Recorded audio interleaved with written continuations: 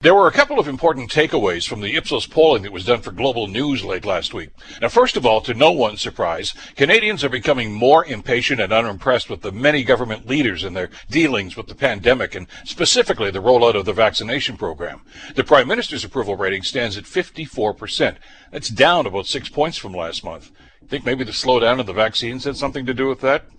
The premiers had varying levels of support. The Atlantic premiers have an impressive 83% approval rating. The Quebec premier, Legault, he touts about an 80% thumbs-up rating. Doug Ford, well, he's at about 60%. Alberta's Jason Kenney's at the bottom of the list at 42%. But the message actually should be clear for all of them. People are fed up. Stop the blame game in the partisan politics and get the vaccination program on track. We're tired of promises and excuses. What we want are results. Which brings us to the second takeaway. The Liberals still hold a slim 2-point lead over the Conservatives in national polling, which means that a pandemic election, which some people think is imminent, likely wouldn't change anything. Voters are frustrated, and they're looking for somebody to blame.